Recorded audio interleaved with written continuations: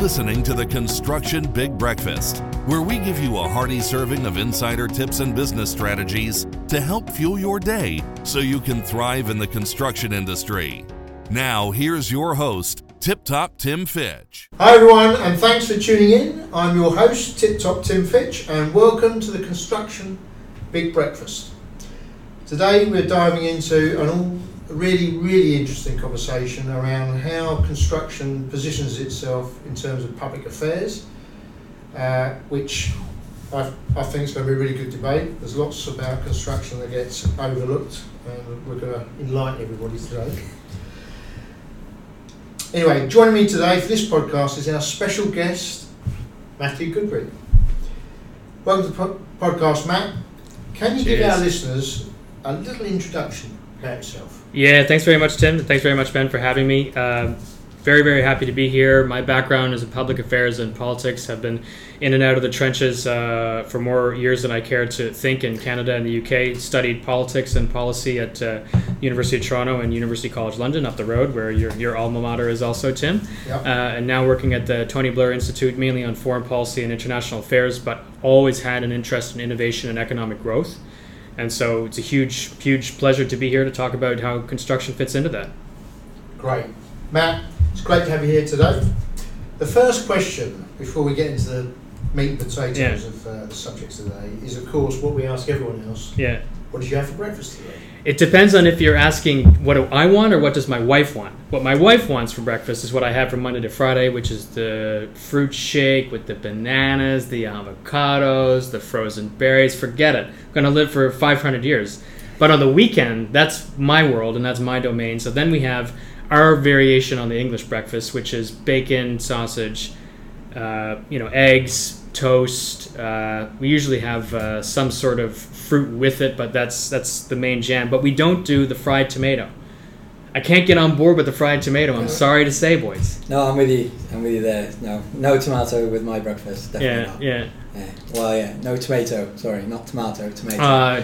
Too kind, mate. This is talking about accommodation of newcomers. I love it. There are some linguistic differences. We know. Yeah. Well, I know what I had today, because today I'd get up extra especially early because I had to come in the office relatively early. I went to the gym first. Oh, come on. When I got back, my wife had prepared for me an egg and bacon roll with brown sauce. Go on.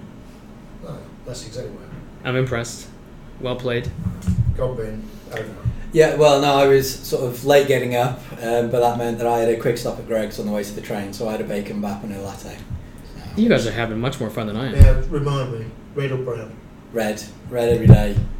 Divides the world. Red or brown? Red or sauce. brown? Red. Sauce. Red. Yeah. Okay, moving swiftly on, not brown, of course. Moving swiftly on.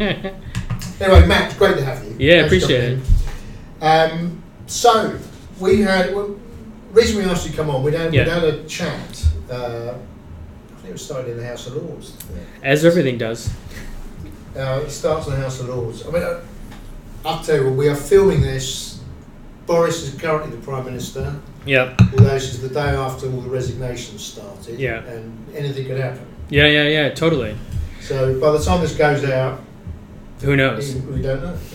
I mean, my perspective on this is that it feels like the guys in the Tory backbenches that wanted to oust the Prime Minister last month. I had the confidence vote, the 1922 committee. I don't understand why they didn't wait until the by-election results in Tiverton and Wakefield.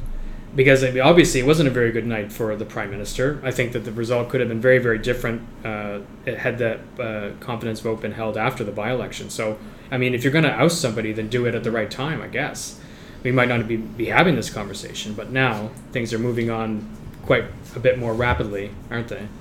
Well, hopefully there's a bit of change coming. It's very rapid. Indeed.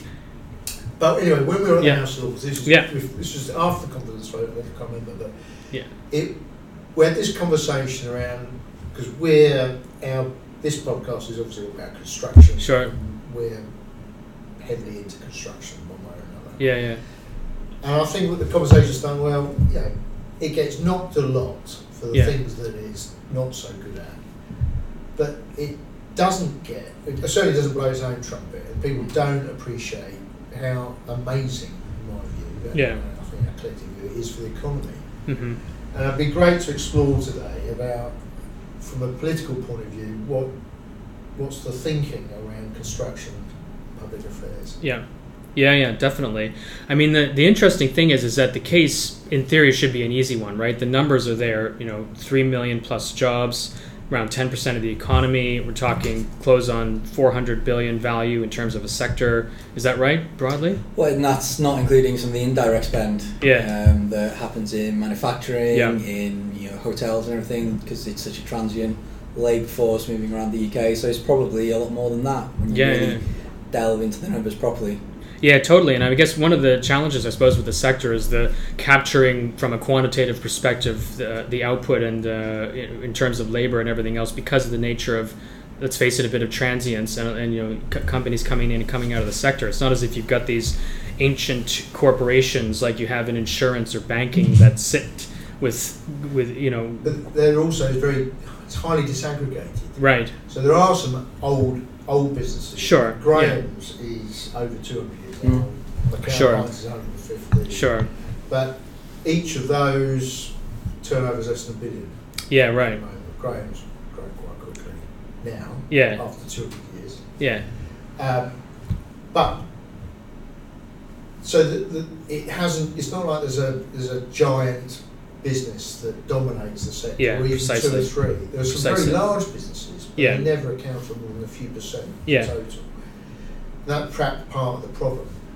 I think the other thing where construction is really interesting is the industry itself is highly cyclical. Yeah. And it's subject to massive variations in demand. Yeah. So, for instance, between a boom and a bust, which can happen overnight in construction, because as soon as confidence goes to the economy, all of the private sector stuff gets turned off. Yeah. And we hear it a lot from our clients, architects, that phone rings, someone says, stop spending money. Yeah, shovels out of the ground, sorry folks. So pack it stop up. Drawing. Yeah. Don't need that building, we're going to delay it. 18 months to see how the world changes. Yeah. And the way construction organises itself is it can cope with those huge and very fast variations in demand without throwing hundreds of thousands of people onto the dole. Yeah, absolutely. It's astonishing that it can do that, but it can. Yeah.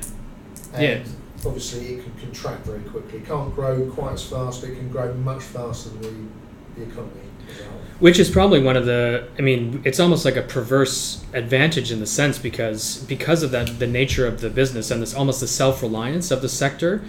Maybe government doesn't feel as moved to engage to an extent from a public policy standpoint. Is that fair? Like, as in, it's not like the healthcare sector that says we need X billion dollars every year to meet the demands of the service and to meet the demands of the patient's group. But it's what the healthcare sector needs are more hospitals, better hospitals. Indeed. Other things that they are then reliant on the construction industry for. Yeah, so totally. This is where. When you talk policy, roads, railway, schools, healthcare, it's all in some way, shape or form reliant on us as an industry performing. And the hospital in Birmingham was in the news yesterday. I don't know if you saw the one that Carillion dropped when it went bust. It's been delayed again by another 2-3 years. Yes, I did see. So again, we're not shining ourselves as an industry particularly well there, but at the same time, it feels that there's something missing in terms of that joined up strategic thinking at policy level between the different sectors and how construction influences it all. Because there's no doubt that construction relies directly and indirectly on government investment in infrastructure and social infrastructure. So hospitals been a very good example, but everything around you that's to do with infrastructure, whether it's roads or buildings, that's government money. Yeah, there's government sort of from a procurement standpoint, but then going back to this point, it's almost like there's not a supply and demand problem in many instances. There's a demand, of course, when you think about housing, there's enormous demand for housing at the moment, in particular affordable housing, which the country is nowhere near meeting the goals and targets that it's set out for itself to meet. And then there's the supply, which is a extremely large, incredibly vibrant sector that's willing to meet the needs that the government and obviously the population are setting out. But clearly something in the middle is not working. the sort of black box that you call it in terms of public policy, the dots are not being connected. You could talk about regulation, you could talk about any number of other things. No, but I will try and sort of defend the conversation in part so that we don't upset all our viewers, because there are some really good things that are happening. You know, the construction playbook, the value toolkit. There's some really good conversations that are happening. You know, things like the Building Safety Act. You know, Mr. Wilmot Dixon doesn't particularly like it, according to yesterday's news.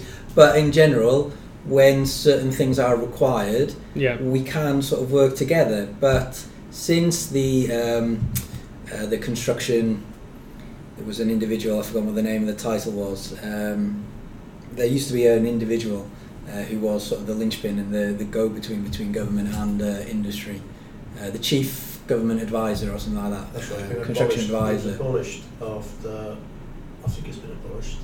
Peter Hansford was the last. The last one who had it full time. I think one of the MPs who quit last night had it as like his third most important role, which makes no sense, does it, for something that is so important to the industry. But going back to that point that you made about the, you know, building hospitals and the priority that governments have to place in construction as a mechanism for delivering the promises basically that they're making to constituents. I mean, is the issue less about making the case for construction as a sector, but insinuating almost construction as a sector into bigger challenges that society is facing? So there's huge amounts of issues around productivity.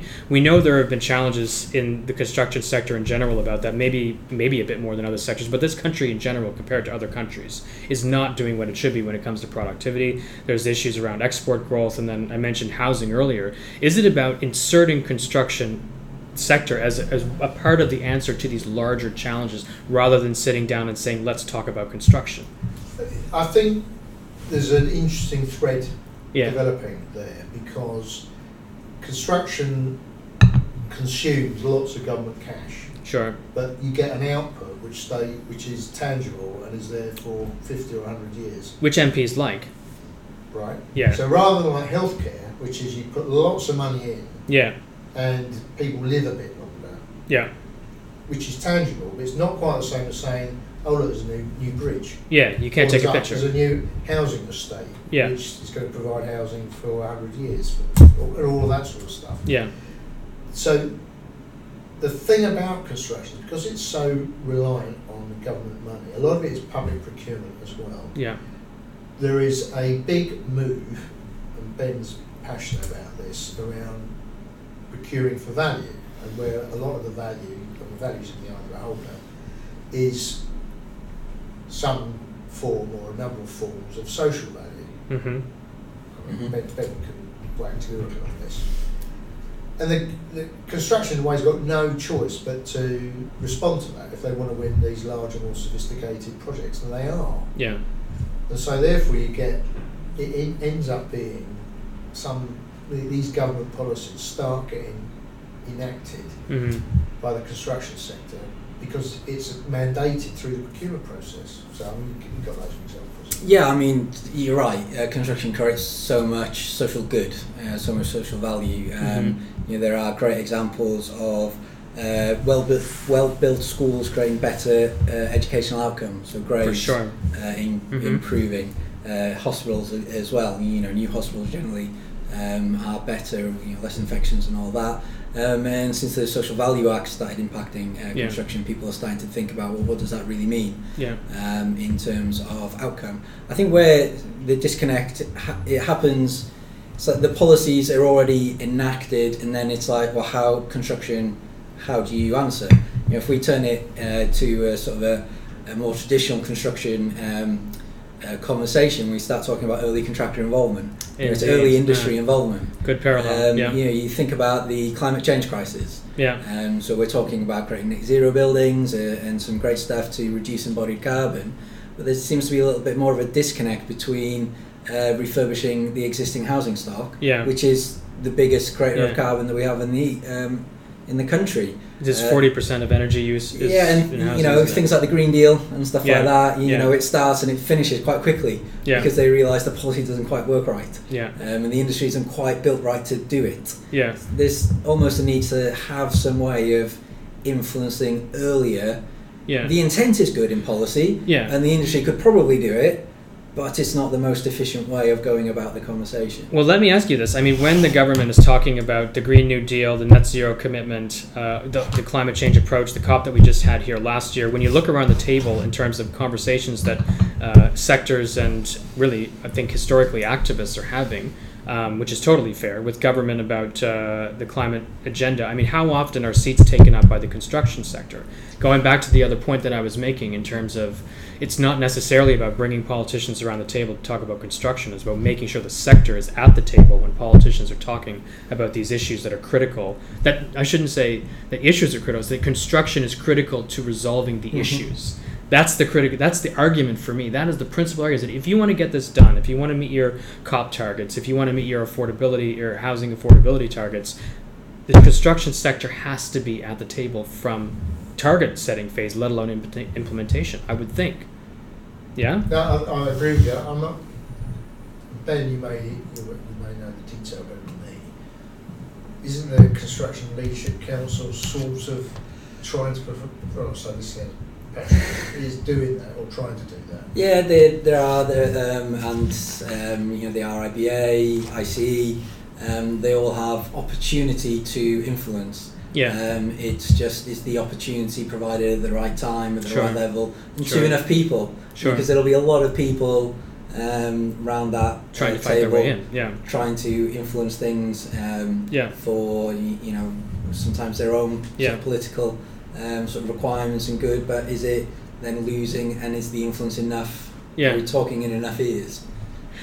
The other way to look at this too, and it's quite interesting, is the role of holding government to account. So going back to the housing affordability stock and supply, I mean, a lot of the people that traditionally work to hold the government to account on these types of commitments are, rough sleeping advocates, shelter advocates, etc. I mean, does the construction sector, should it play a role, I wonder, in that sort of accountability process, which is to say, you committed to build this many homes, we're ready to start building. Where's the leadership? You know what I'm saying? Or is that not the role? There's a slight house building is not construction. Right. It's a different business model. It involves construction, but house builders are typically, their key skills are to do with land assembly. Got it, yeah. Planning, development, and marketing and selling houses. The construction bit is a third of the cost. Yeah. Probably a third of the value, less than a third of the value. The value is created by assembling the land and getting planning consent, and then building at the right time, which is marketing. But nevertheless, an important component of it. Of that bit, yes, because you do need, if you suddenly say we want to build, whatever, I know where we're at now, 170,000 houses a year, you really should be $250,000. Yeah. Then the real constraint is the skills to do the building bit, because the land is already bought. Yeah, sure. In many cases, you've got planning consent. Yeah. So the question is the demand? We know the demand's there, but can they pay for it? Right. And the other one is we've actually got to build the physical thing. Sure, that's the essence of the game. So there's all of that going. Yeah. And construction's got a part of that. They can't affect the ability for people to buy the thing when it's built. No, indeed. And they're not involved in assembling the land and running a house building business. Which is different from being a constructor. But people's ability to buy, I think, comes down to government policy when it comes to affordable housing, isn't it? I mean, you can't have these units. Market forces. Market forces, indeed. But I think the whole...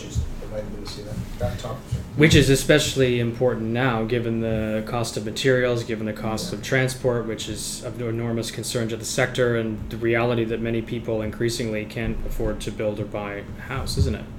I mean, there's again in the news this week, was it the idea of 50-year mortgages so that you can hand your mortgage to your children?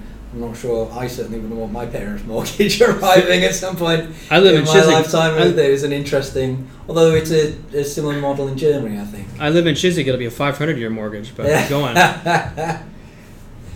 Yeah, you're right. So in Germany, people don't buy a house till they're 40.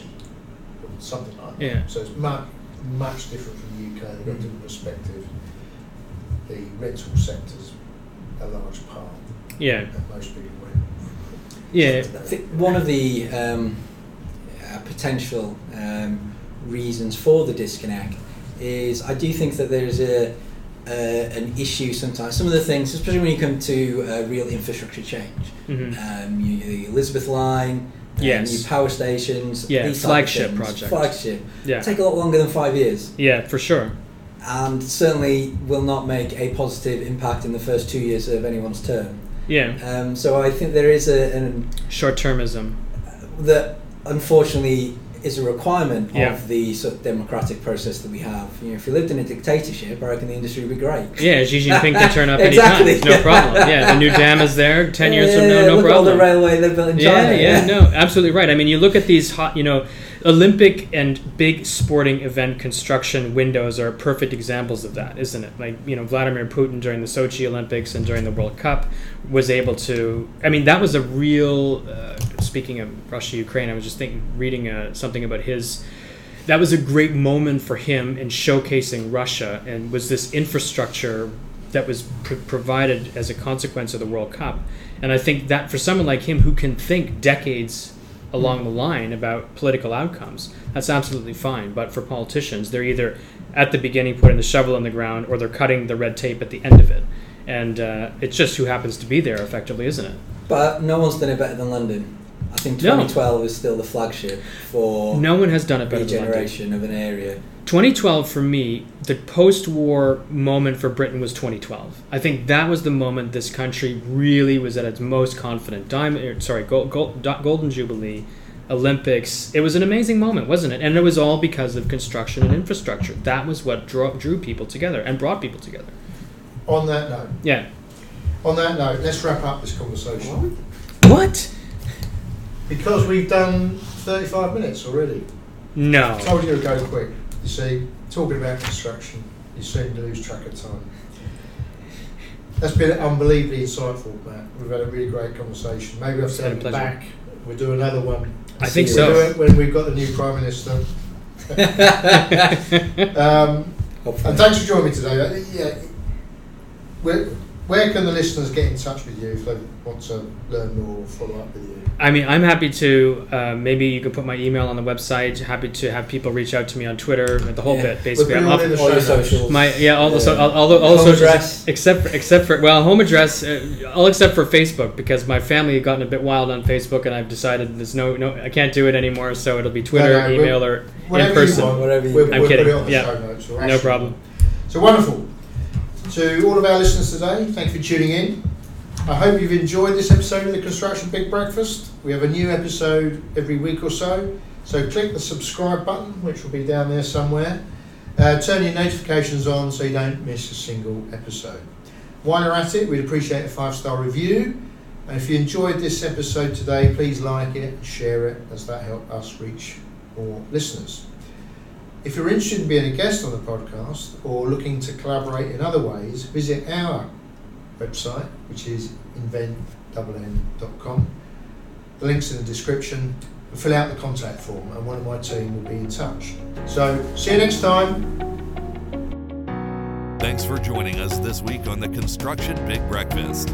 Make sure to visit our website, www.invent.com, where you can subscribe to the Construction Big Breakfast on all platforms, so you'll never miss a show.